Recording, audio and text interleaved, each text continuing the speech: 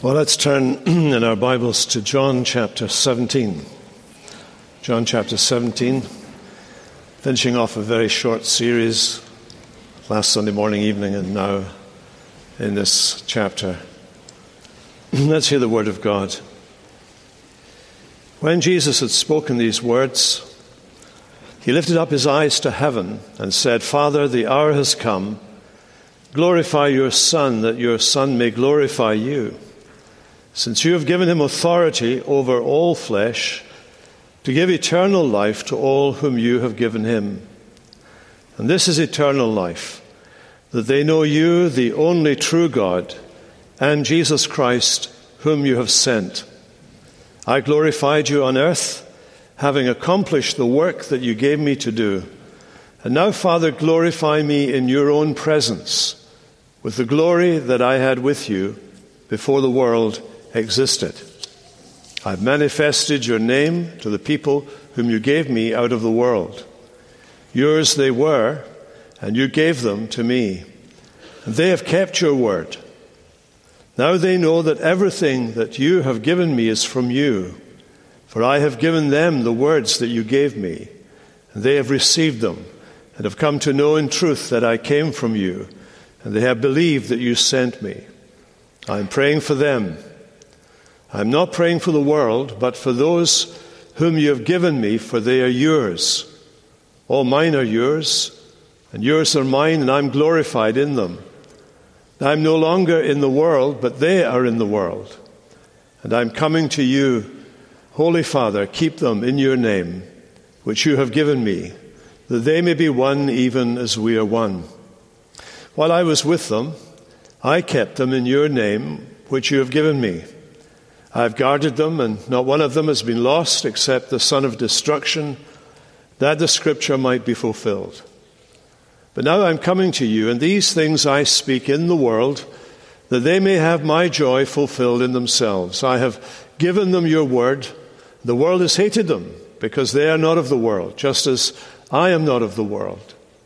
I do not ask that you take them out of the world, but that you keep them from the evil one. They are not of the world, just as I am not of the world. Sanctify them in the truth. Your word is true. As you sent me into the world, so I have sent them into the world. And for their sake I consecrate or sanctify myself, that they also may be sanctified in truth.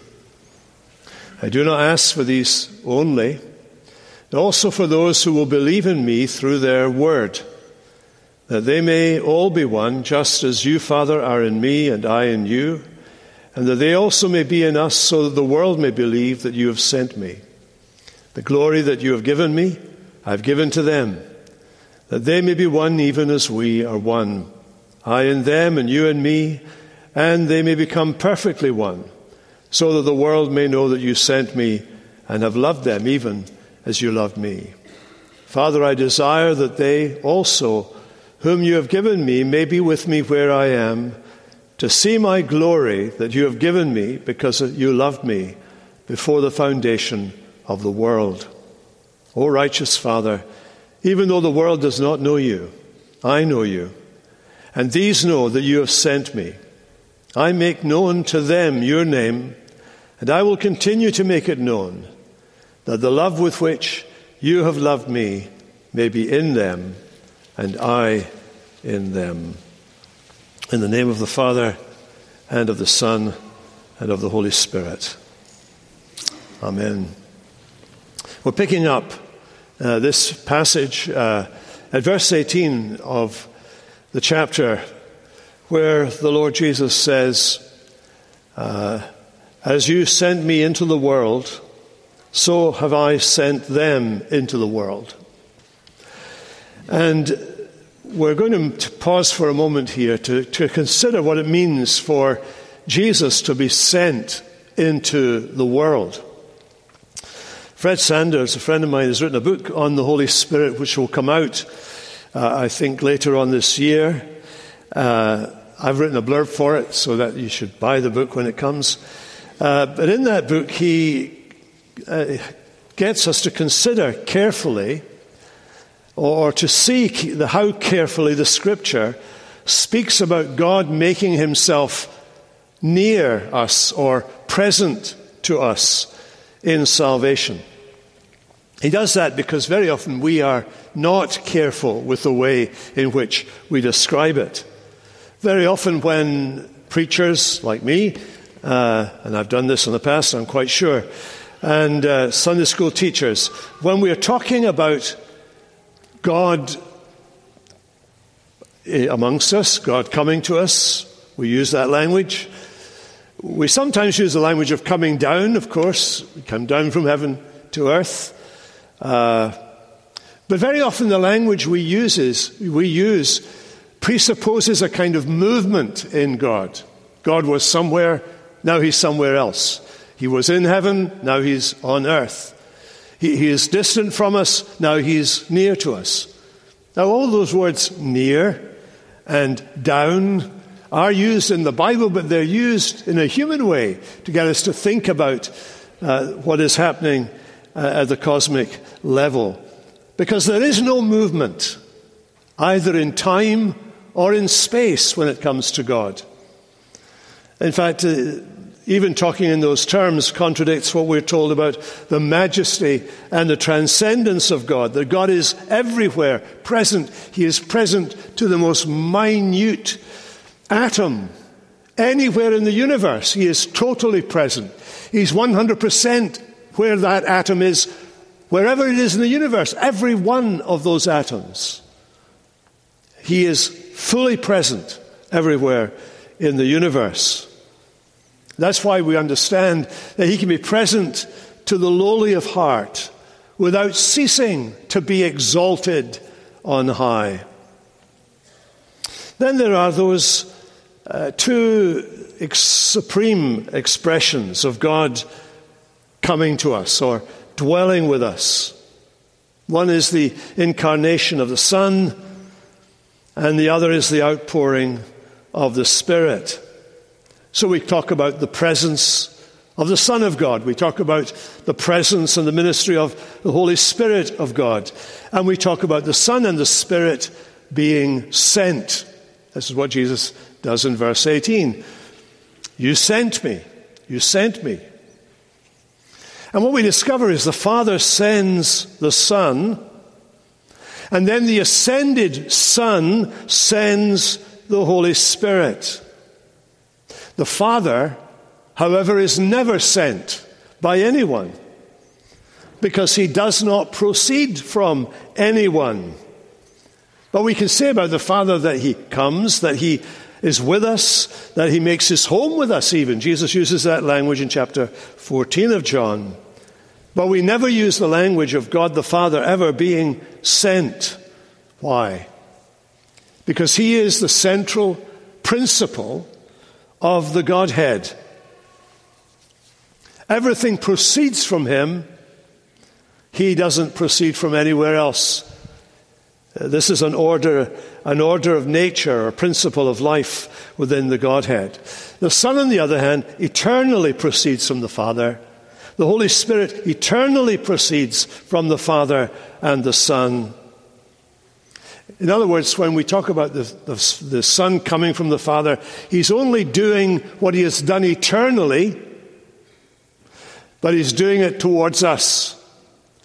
The Holy Spirit, when he comes to us, is doing what he does eternally, coming from the Father and the Son, but he's coming towards us to take up his residence in our lives.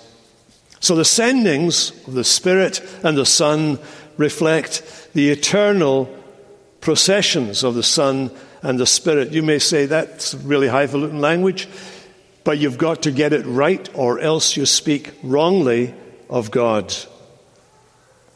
So when we say that the Son was sent or the Spirit was sent, they're not sent the way we are sent, but it's like the way we are sent. So we use the language nonetheless, but we've got to be careful how we use the language. That's why we can talk about the missions of God. The Son was sent and the Spirit was sent. Cyril of Alexandria, one of the great early fathers of the church, the great African theologian, puts it like this. He nails it, actually. He says this: "We maintain that the only begotten, who was God by nature and in the form of and equal to God the Father, has become human of a woman, taking on himself all things that are proper to humanity except for sin. He ineffably united himself to our nature of his own will, that he might restore our nature through himself to the beauty that it had in the beginning." He comes as the Son, taking our nature to restore our nature. That's why we sometimes refer to Jesus as the second Adam, because Paul does.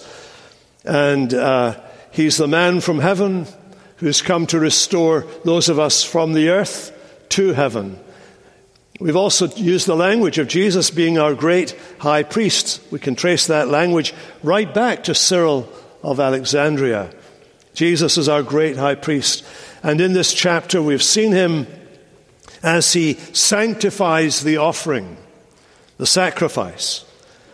He has come himself to be the offering as well as the priest. He offers himself.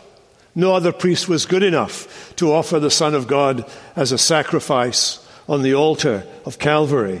He offers himself to be our sin bearer and our sin offering in order that he might bring us to God. So that's what he's done. We looked at that last time.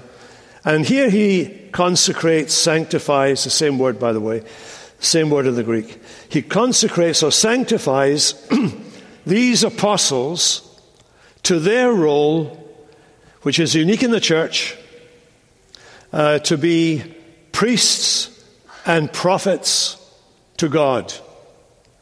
The apostles are utterly unique in the church of Jesus Christ.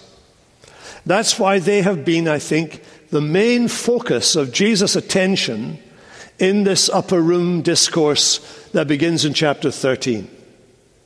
He washes their feet. He tells them that what he's doing, they won't understand, but when the Spirit comes, they will understand what he's doing. He's doing what the high priest did to the priests in the temple. He would wash them before releasing them to do the work they were called to do. So he does that first of all. He washes them. He consecrates them. In the language of this prayer, he consecrates them.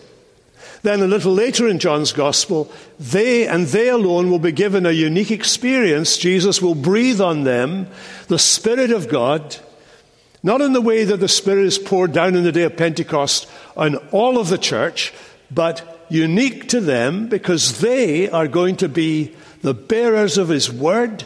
They are going to continue his work. They're going to suffer like him, perform miracles like him. They're going to speak the very words of God like him. Which is why, by the way, I have a pet peeve that I need to share with you, and it's the way in which some copies of the Bible have the words of Jesus in red ink. Burn them. Every word in the Bible is the word of Jesus. Because the word of Jesus is the word of God.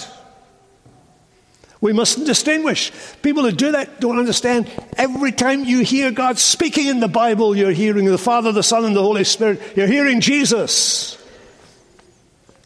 Anyway, back to the message. So, the apostles then are set apart by Jesus' words to this great work to which they are called. But then he turns his attention now away from the apostles, and he turns his attention to you. Jesus as God has you in his mind. At this moment, in his divine nature, absolutely every one of us in this room, absolutely every believer in the world, as far away as China on this side and California on the other, or whatever. He has every believer in the world today and throughout history on his mind. He knows their names, their details, their height, their weight, their career, their background, their genetic construction. He knows all of that stuff. In his divine nature, they were given to him before the world was created. You were given to him from before the world was created. Are you important? Yes. How long have you been important? Since before there was a universe, you were important. Your name was written on his heart. He even ordained your name, which I have a bone to pick with him about. But anyway, there we are. So he is praying then for all of the faithful. And he prays that they all may be one, as you, Father, are in me, I in you, that they too may be one in us. In us. Now this is very difficult for us to grasp. The other great African theologian is St. Augustine. He puts it like this: hence the Father is in the Son, and the Son is in the Father, in such a way as they are one. Why? Because they're one in substance. We confess that in the Creed this morning. We can indeed be one in them, but we can't be one with them because we are of a different nature and a different substance. Jesus could say, I and the Father are one, indicating that his nature and the Father's nature were the same. But we can also say that we are one with the Father, the Son, and the Holy Spirit because they come to indwell us. We can share it in them, even though we're not of them. And we share it in them because God gives to us the life of God. The very life of God is given to us. As Thomas Aquinas puts it, we are not in God by unity of essence, but by conformity of will and love. We will to serve him, we will to love him, and we love him. We love God, we love one another, we're imitators of God as beloved children, we walk in love as Christ loved us. We imitate him by imitating his goodness. Jesus says, be perfect as your heavenly Father is perfect. These things point us to the unity we have in God. And all this is so that the world might believe. Now, he's not here talking about the world the way that he's been talking about the world earlier on in John's Gospel, of society and culture all around us that is condemned by God and will be destroyed ultimately in judgment. No, here he's talking about the world of believers. When we pray for the world in this sense, we're not praying so much for people who are of the world in that negative sense. We are praying for the world of believers. Isn't it wonderful to come to church and to see representatives? I'm so excited about this, I'm talking too fast. Representatives of the world of peoples and nations gathered together as we are here in this room today, north, south, east, west, represented here because this is the world of believers for whom Christ died. And that's the world he has in view here. The world of believers. World that's reconciled to God. That's the world that is to be won. And then he goes on to say this: the glory that you gave me, I have given them. The glory you have given me, I've given them. Now he's talking in the present tense here. The glory you gave me. He's actually talking about the resurrection glory, but since he is eternal, he talks about it in the presence, because what he has by knowledge and by promise, he will shortly have by reality. You know, one of the things the Bible says is that the Father is the one who raises and gives life, The Bible says the Son is the one that raises and gives life. And the Bible says the Holy Spirit is the one who raises and gives life. Listen to this.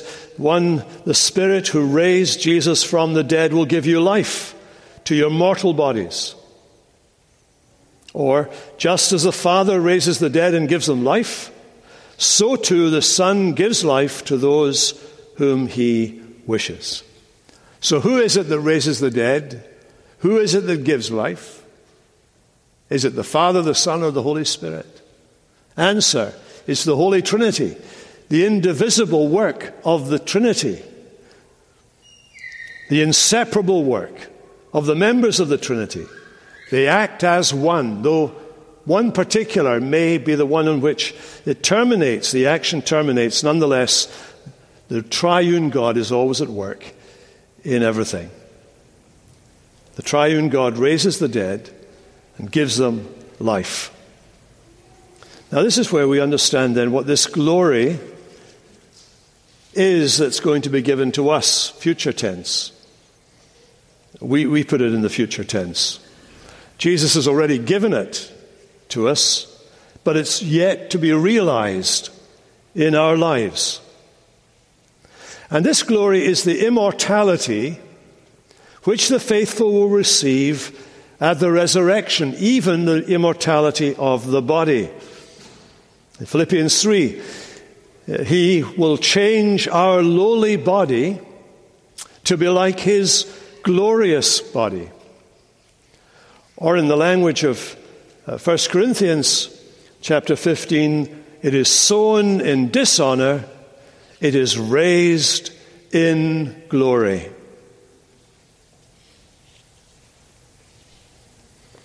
The Son, as the Son, together with the Father, gives glory to Christ in his human nature. And together with the Father, the Son gives glory to the faithful. We are going to participate in that glory.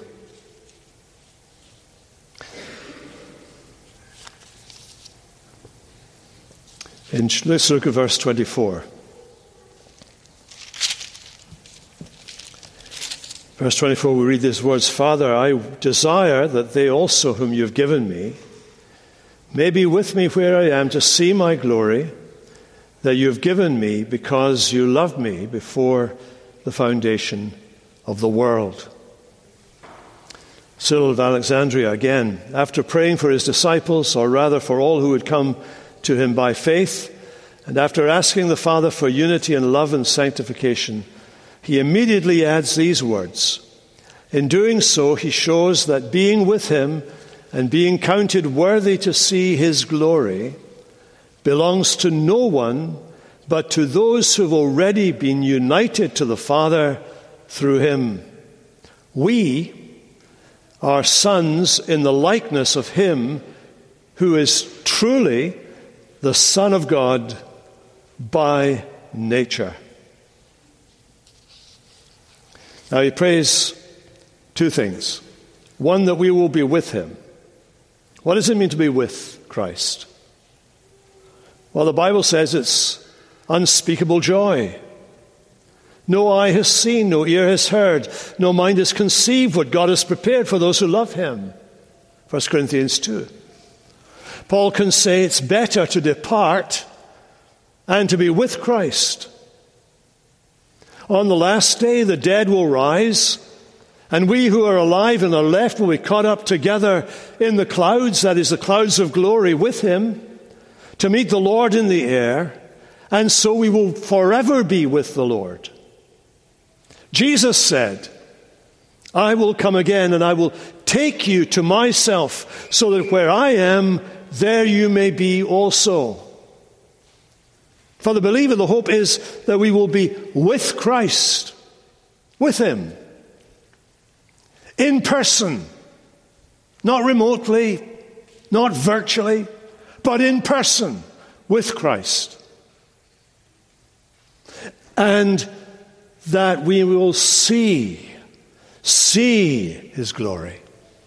St. Augustine reminds us that he does not say, believe. He says that they may see. This is where we believe on that day we will see. This seeing is the reward of faith. It's not the action of faith. Faith is the conviction of things not seen. Faith has to do with things hoped for. But what the Lord Jesus is asking for is for that day when we will see him. One of the big issues we have with our faith sometimes, the troubling of our faith on occasions, is that we pray to God and we don't get any feedback. We don't hear him talk back to us, as it were. We're not listening in the right places when that happens, by the way. But also we struggle because we can't see him. He's invisible to us. Which is why the hope that Jesus holds out before us is that on that great day we will lay eyes on him, we will see him. St. Thomas Aquinas said wisely that the glory that is referred to here, there are two glories actually in view here.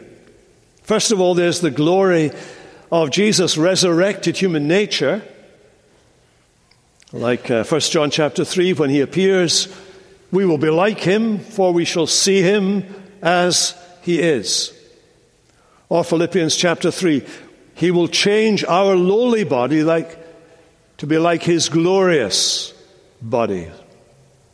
So there's the glory of the resurrected human nature, and there's the glory of his divine nature. Jesus is himself the brightness of the Father's glory, the express image of his substance. And Thomas says, the saints in glory will see both these glories, the resurrected humanity of Christ and the divine nature of Christ. We will see further than we realize. We will see with Job, in my flesh I will see God.